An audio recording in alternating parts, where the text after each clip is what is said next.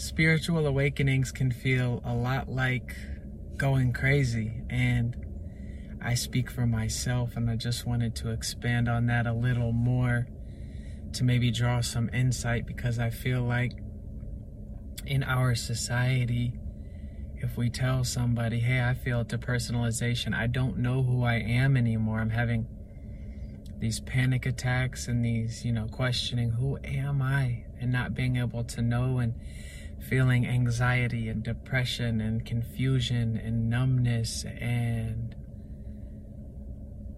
it's easy in this society, in a Western society, to just be diagnosed with something. And at least for myself, I was diagnosed with, severe depression, severe anxiety, severe depersonalization, and a couple more things all in one day, from a doctor, without even knowing my story, without even knowing anything about me, and without looking at it from a spiritual level, because I feel that so many of us are going through these awakenings where we feel crazy. We feel really actually like we're going crazy, confused, lost, sad, numb, like impending doom. And it's hard because we don't have any guidance here in our culture for this, because our culture is so quick to diagnose and to say, you need to get on medication, you need to do this, you need to do that. And we're so quick to do that, but that doesn't help nourish or nurture these spiritual awakenings. And so we're left feeling crazy. We're left feeling crazy because there's nobody that can guide us out of this.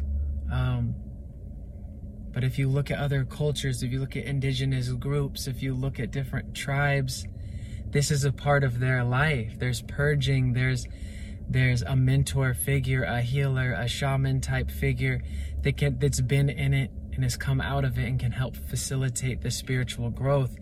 Over there's not these labels or all of these diagnoses and the stigma that comes with mental illness here. I think that we only look at it from one set of eyes, and it really is hurting a lot of people, a lot of beautiful, sensitive, healing people that were put here to do great things, but they don't have any guidance.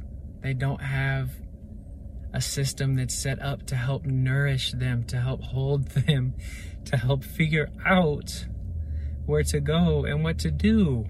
So I just hope that we can change this. I hope that we can change this as a society, instead of labeling everybody or labeling ourselves, is to see it as a spiritual evolution and help facilitate that growth and comfort each other, because there's so many of us that are going through this right now. So many of us sensitive people that feel like we're dying.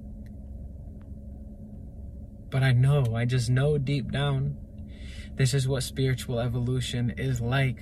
We just don't have the information here. So I hope that if you're going through a tough time and you're feeling paranoid and crazy and anxious and panic attacks and depressed, to know that you don't have to hold that label, and we will get through this together. And I truly believe there is a way bigger reason for all of this, for everything that we go through. I feel like there's a bigger reason. So I hope at least you're not alone in all this. And I feel like spiritual evolution feels like going crazy.